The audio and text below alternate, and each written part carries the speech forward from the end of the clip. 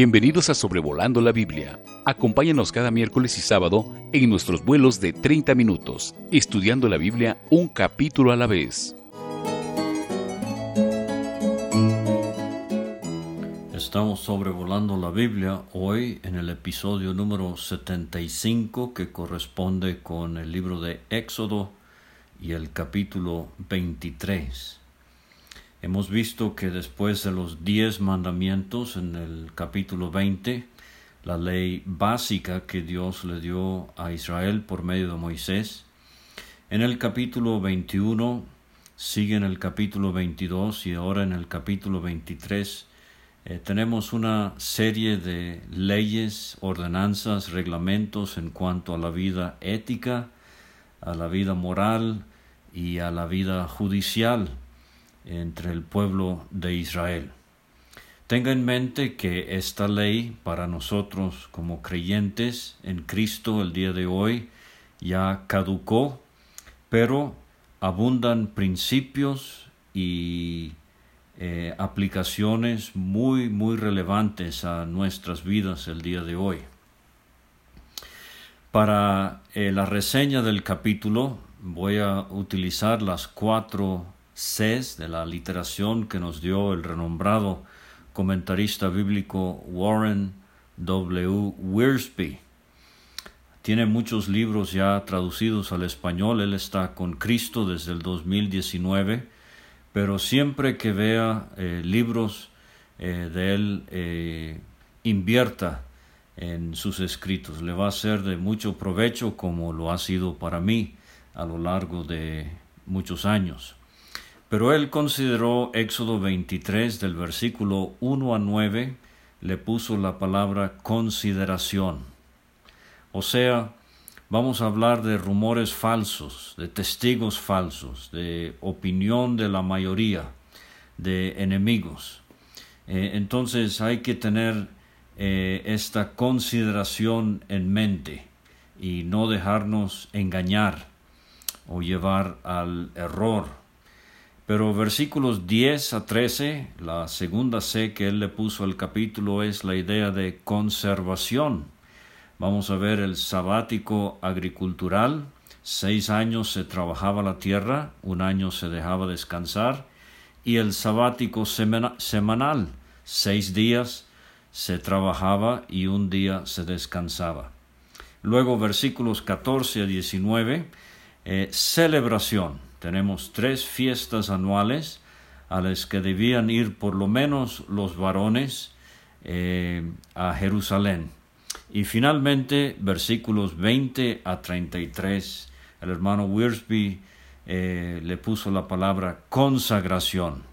O sea, en la travesía por el territorio enemigo, Dios exhorta a su pueblo a que mantengan su devoción a Él, que se mantengan ajenos a los dioses y a las prácticas de los paganos, sirviendo solamente al Dios vivo y verdadero. Entonces, de una vez vamos a entrar en materia, capítulo 23, del versículo 1 a 9. Tenemos aquí en los primeros 3 versículos prohibiciones que se dan para salvaguardar la integridad, la imparcialidad en juicio. Esto es sumamente importante. Estos principios aplican especialmente el día de hoy a los que son sobreveedores o pastores, ancianos en una iglesia local. Fíjese, dice primeramente el versículo 1, no admitirás falso rumor. Y esto si se llevara a cabo el día de hoy, ¿cómo nos evitaría de tantas injusticias entre creyentes? Falsos rumores. Recuerdo mucho la anécdota del hermano ya con Cristo, Philip Harding de Gales, cuando nos contó de una joven que hizo una acusación muy fea contra un anciano de muchos años, un hombre muy fiel. Y el resultado fue que este hombre fue puesto fuera de comunión y murió fuera de la comunión. Y con el paso de los años, la joven confesó que lo que había dicho acerca de ese hermano era mentira. Entonces, no admitirás falso rumor. Dice también, no te concertarás con el impío para ser testigo falso. Y hemos visto ya que varias de estas ordenanzas son ampliaciones de los 10 mandamientos que vimos en el capítulo 20. Y aquí tenemos en el trasfondo de esta expresión, no te concertarás con el impío para ser testigo falso, el 9º mandamiento. No dirás falso testimonio. Por ejemplo, en el segundo libro de Reyes, capítulo 21, Nabot se niega a venderle su heredad al rey Acab, y él como niño malcriado va llorando a casa, pero Jezabel, ella escribe una carta, no la firma ella, la firma Acab y le pone su sello Jezabel, pero ella diseñó un plan donde 2 hombres perversos darían testimonio en contra de Nabot, y Nabot fue apedreado. Y déjeme decirle que Jezabel sigue escribiendo sus cartas el día de hoy. Pero dice el versículo 2, la tercera prohibición, no seguirás a los muchos para hacer mal. Este es el problema de pensar que porque la mayoría lo diga o actúe de una manera, ha de ser la verdad. Y también, allá en el primer libro de Reyes, capítulo 22, Micaías es el profeta 401. Lea la historia. Entre Josafat y Acab buscan consultar y traen 400 profetas falsos que animan a los reyes a ir a la guerra. Micaías, él no siguió a la mayoría y por eso lo llamo el profeta 401. ¿Se acuerda de Cristo? Allá en Mateo 27, versículo 20, los principales sacerdotes y los escribas persuadieron a la multitud que Pilato pidiese a Barrabás y que Jesús fuese muerto. No seguirás a los muchos para hacer mal. No importa cuántos misioneros o siervos del Señor tengan una opinión, quizás estén equivocados. Investigue, averigüe minuciosamente. Pero dice también allí en el versículo 2, ni responderás en litigio, inclinándote a los más para hacer agravios. O sea, este es el contexto judicial aquí, es un litigio, y ya hemos mencionado algo de esto. Ni responderás en litigio inclinándote a los más, o sea, la maldición de seguir a la mayoría simplemente porque son más. Y dice el versículo 3, la quinta prohibición, ni al pobre distinguirás en su causa. Ahora, muchas veces el Pentateuco hace provisión para el pobre, para la viuda, para el huérfano, pero no debemos permitir que nuestras emociones también nos guíen de una manera equivocada. Levítico 19, versículo 15, no harás injusticia en el juicio, ni favoreciendo al pobre, ni complaciendo al grande. Con justicia juzgarás a tu prójimo. Ahora en los versículos 4 y 5 tenemos algunas leyes en cuanto al enemigo. Dice el versículo 4, si encontrares el buey de tu enemigo o su asno extraviado, y estos 2 animales son mencionados como representativos de cualquier animal del enemigo, vuelve a llevárselo.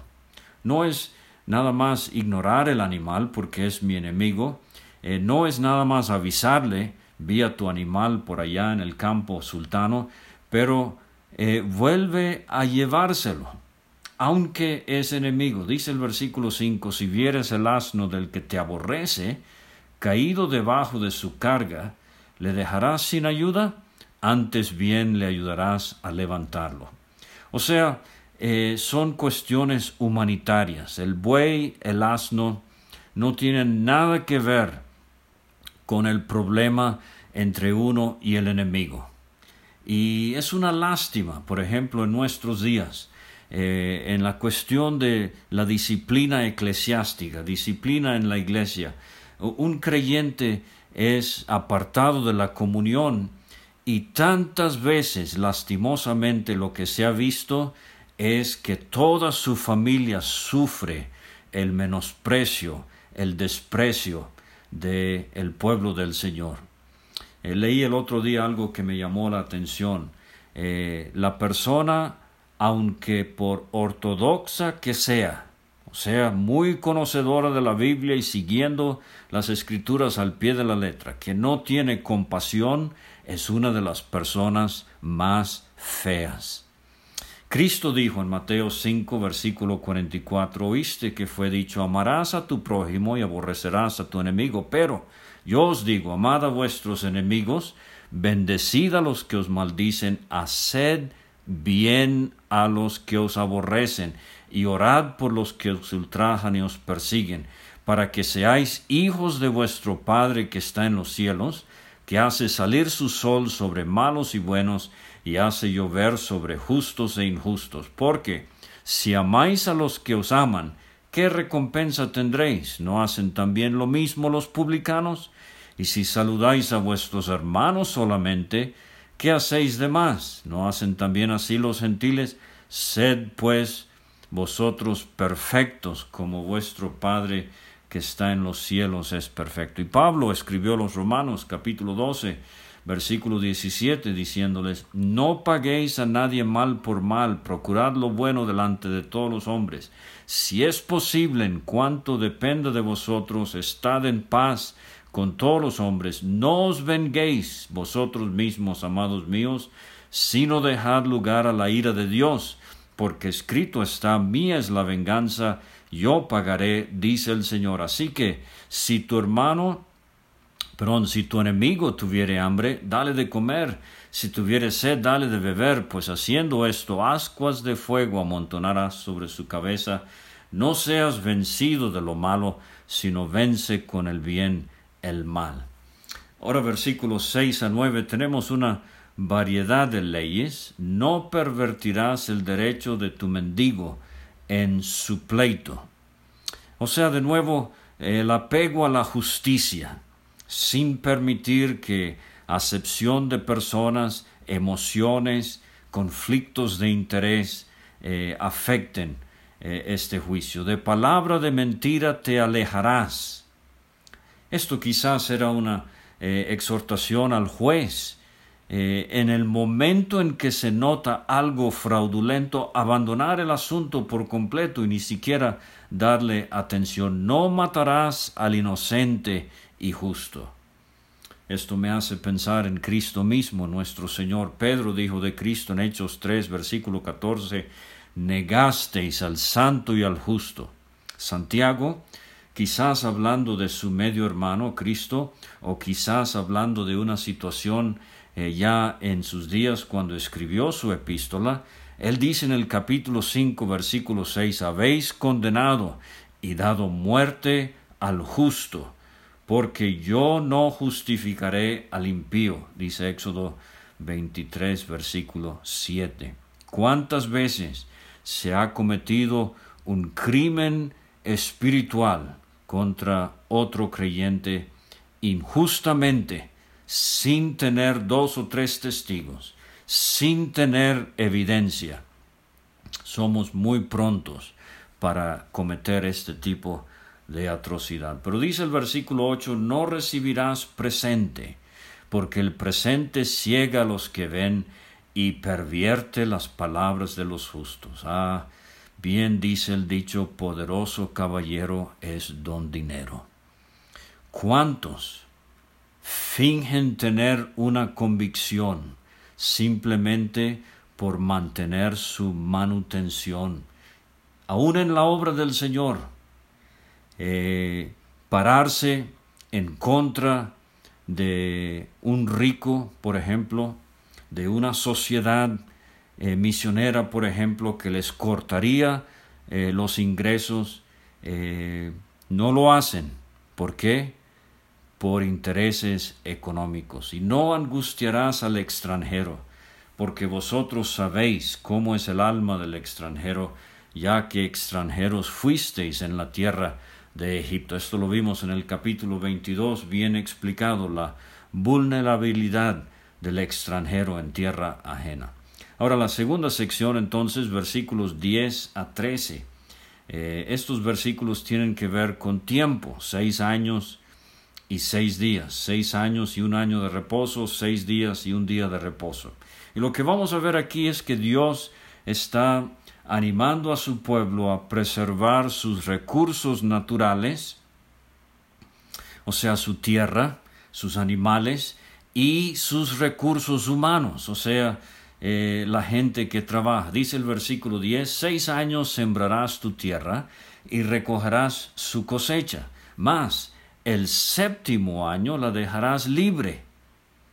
O sea, que la tierra recupere esos nutrientes, que se fortalezca para que coman los pobres de tu pueblo, por una parte también, y de lo que quedare comerán las bestias del campo, así harás con tu viña y con tu olivar. Pero el día de hoy estos principios bíblicos se ignoran completamente y se quema la tierra y se usa hasta más no poder, y en vez de sacarle más provecho, realmente lo que se está haciendo es causándole más daño y contribuyendo a su aridez. Pero dice el versículo 12, 6 días trabajarás y el 7º día reposarás. ¿Para qué? Para que descanse tu buey y tu asno y tome refrigerio el hijo de tu sierva y el extranjero. De nuevo, animales y personas representativas.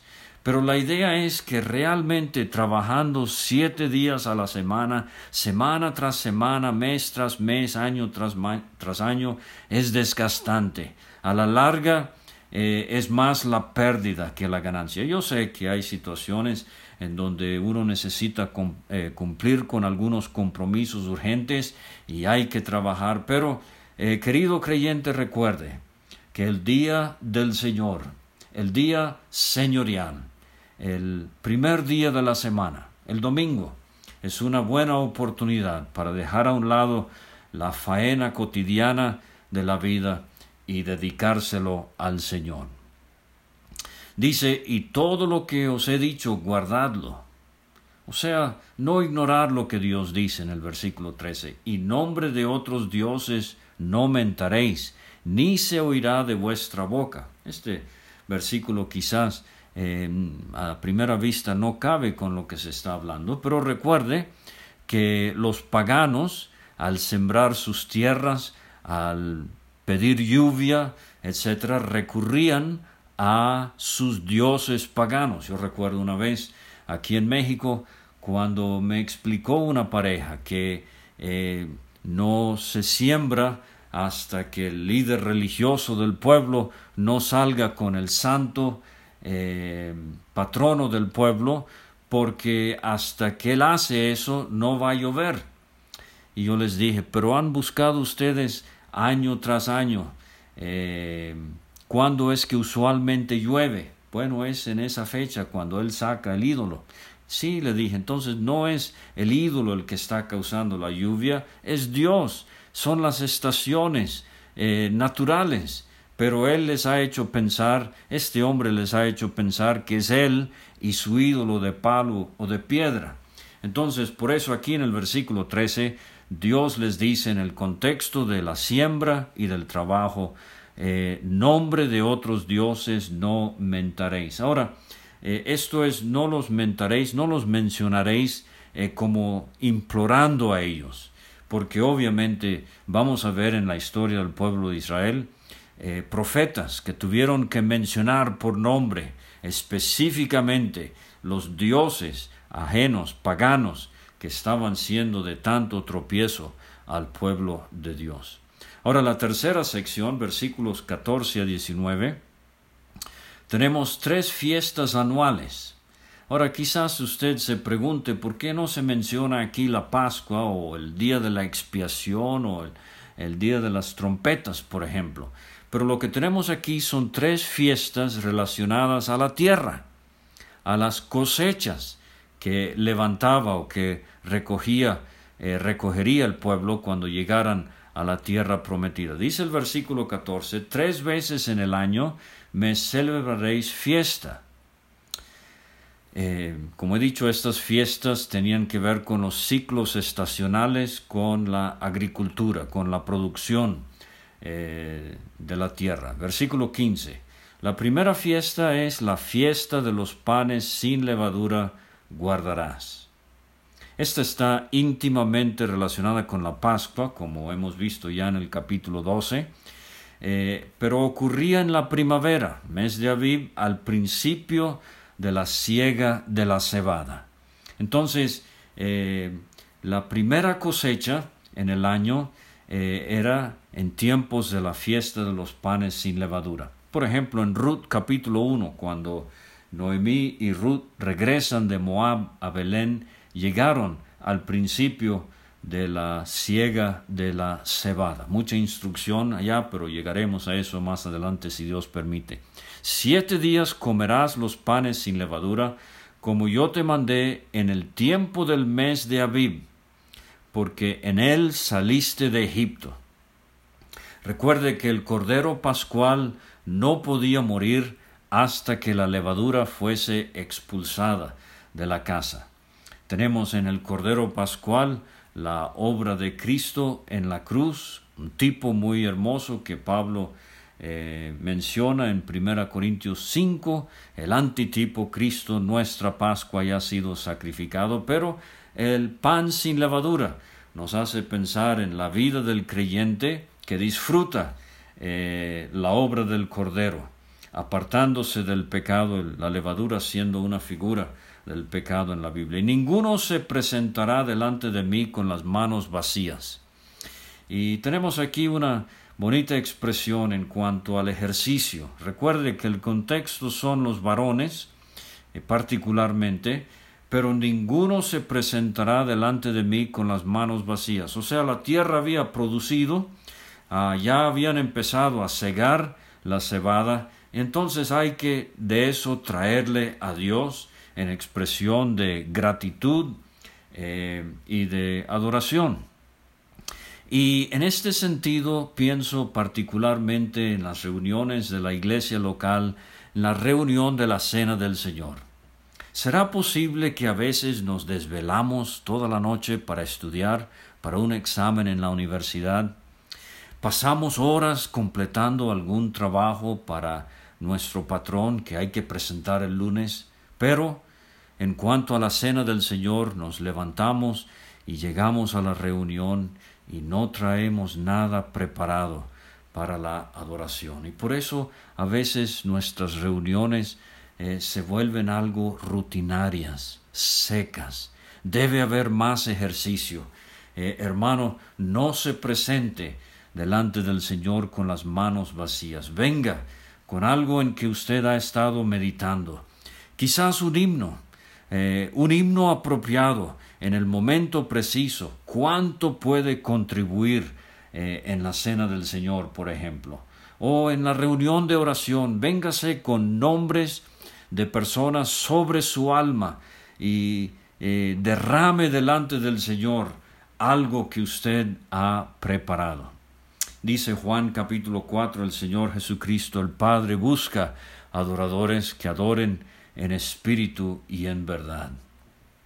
Pero dice el versículo 16, la segunda fiesta es la fiesta de la siega o Pentecostés. Esta es unas 7 semanas después de la Pascua y aquí se cosechaba, en este tiempo del año se cosechaba el trigo, los primeros frutos de tus labores que hubieras sembrado en el campo.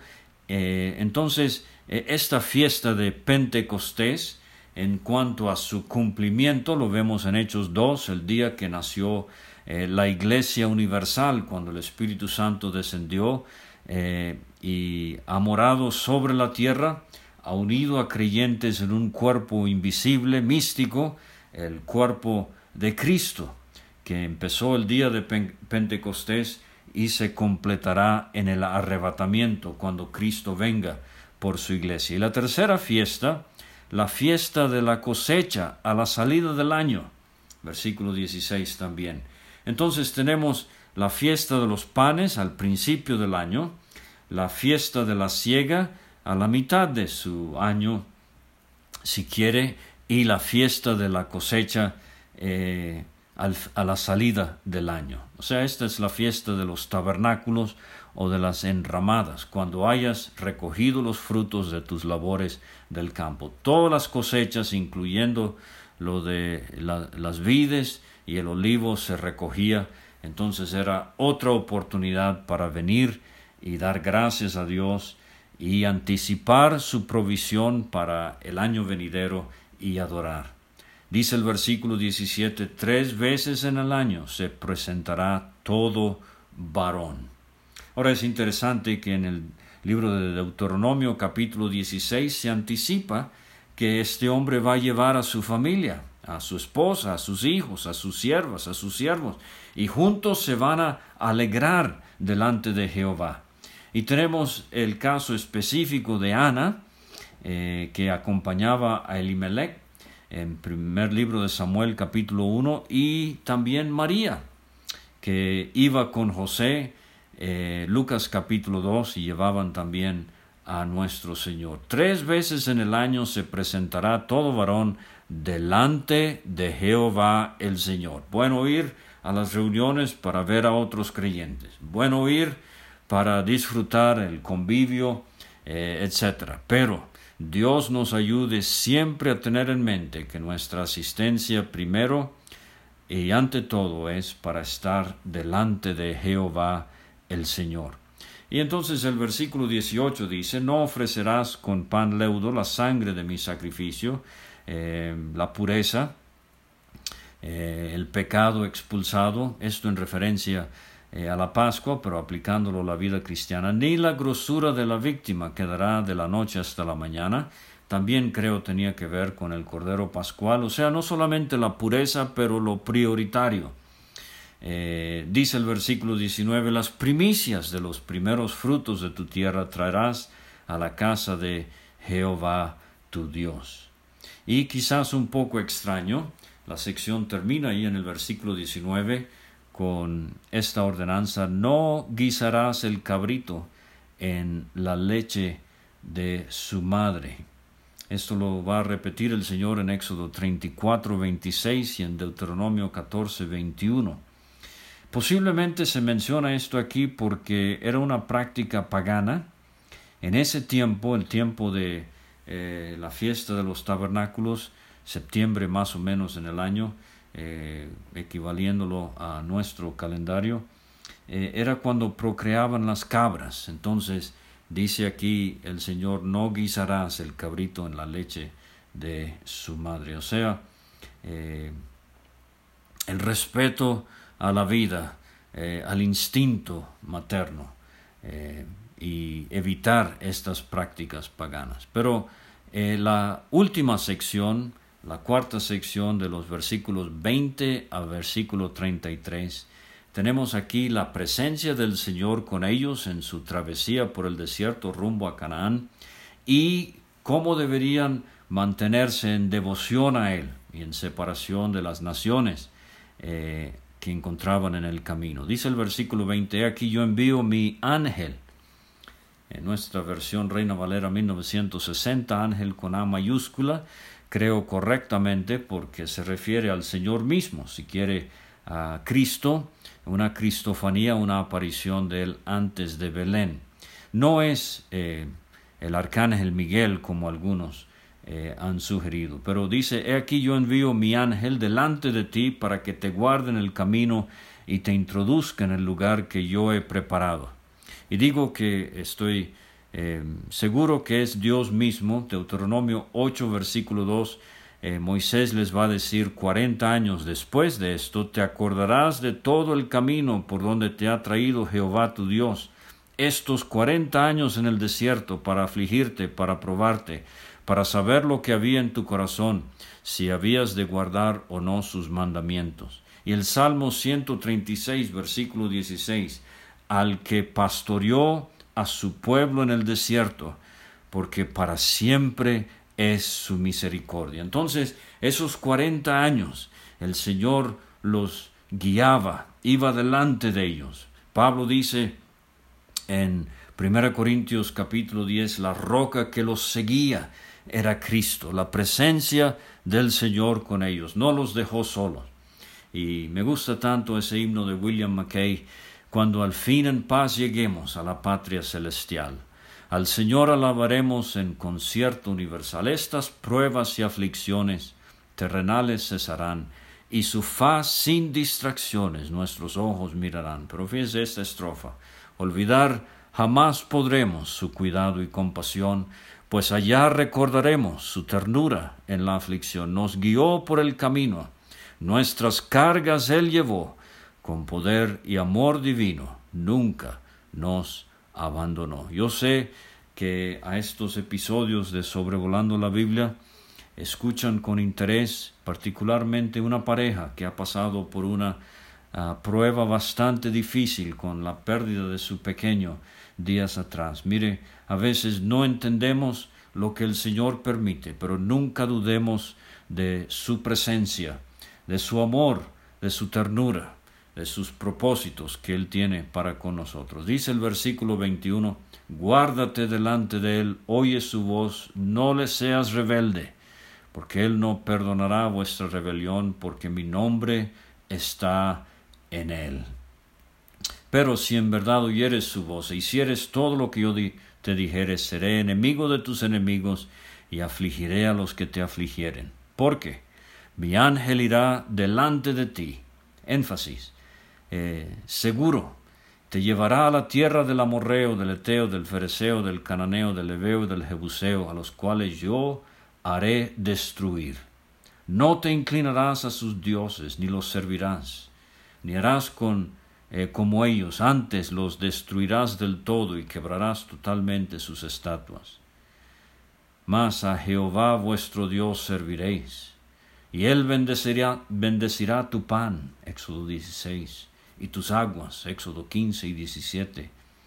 Y yo quitaré toda enfermedad de en medio de ti, Jehová Rofeca, Éxodo capítulo 15. No habrá mujer que aborte, principio de la vida, ni estéril en tu tierra, y yo completaré el número de tus días, el fin de días, o sea, desde la niñez hasta la vejez. Él promete estar con su pueblo. Yo enviaré mi terror delante de ti, consternaré a todo pueblo donde entres, y te daré la cerviz de todos tus enemigos. Enviaré delante de ti la avispa. Algunos piensan que estos los egipcios que atacaban a los cananeos, otros piensan que era como una especie de plaga. ¿Por qué no pensar que eran avispas literales? Que eche fuera al heveo, al cananeo y al eteo de delante de ti. O sea, Dios usando, así como lo ha hecho tantas veces, Dios usando la naturaleza para bien de su pueblo. No los echaré delante de ti en un año. Vamos a ver en el libro de Josué que la conquista tardaría 7 años, para que no quede la tierra desierta, ni se aumenten contra ti las fieras del campo. Poco a poco los echaré delante de ti, hasta que te multipliques y tomes posesión de la tierra. Pero vamos a ver en Jueces 1 y 2 que fueron flojos en este asunto de echarlos de delante de ellos. Fijaré tus límites desde el Mar Rojo. Este es el Golfo de Acaba, el límite suroriental que tendrán los judíos, hasta el mar de los filisteos, el mar Mediterráneo, desde el desierto, el lindero sur, hasta el Éufrates, el lindero nororiental, porque pondré en tus manos a los moradores de la tierra, y tú los echarás delante de ti. O sea, ellos tenían que poner de su parte. Dios los iba a echar, pero ellos tenían que poner de su parte y echarlos también. Pero fíjese el versículo 31, si en el Medio Oriente se aceptara que estos son los límites dados por Dios a la posesión de Israel, no habrían estas disputas como ahorita hay entre Israel y los árabes. No harás alianza con ellos, como va a hacer Josué, un error con los gabaonitas, ni con sus dioses. En tu tierra no habitarán, no sea que te hagan pecar contra mí sirviendo a sus dioses, porque te será tropiezo. Vamos a llegar a la triste historia de Salomón en este aspecto, sus mujeres paganas que tanto le hicieron tropezar con dioses ajenos. ¿Qué dice Pablo a los Corintios, capítulo 6, segunda carta, versículo 14? No os unáis en yugo desigual con los incrédulos. ¿Por qué? ¿Qué compañerismo tiene la justicia con la injusticia? Ninguna. ¿Qué comunión la luz con las tinieblas? Ninguna. ¿Qué concordia Cristo con Belial? Ninguna. ¿Qué parte el creyente con el incrédulo? Ninguna. ¿Qué acuerdo hay entre el templo de Dios y los ídolos? Ninguno, porque vosotros sois el templo del Dios viviente. Como Dios dijo, habitaré y andaré entre ellos y seré su Dios, ellos serán mi pueblo. Por lo cual, salid de en medio de ellos y apartaos, dice el Señor. No toquéis lo inmundo y yo os recibiré. Deberíamos oír más en nuestros días acerca de la separación del mundo. ¿Qué dice Juan en su primera carta para finalizar? Capítulo 5, versículo 21. Hijitos, guardaos de los ídolos. Y esto no es nada más pedazos de palo, de piedra. Esto tiene que ver con muchas cosas que están usurpando el lugar que solo Dios debe tener en el corazón del que ha sido redimido en la sangre de Cristo. Muchas gracias por acompañarnos hoy, 2 de junio, considerando Éxodo capítulo 23. Gracias por escuchar este estudio. Escríbenos a sobrevolandolabiblia@gmail.com. Visita nuestra página www.graciamasgracia.com. Hasta la próxima.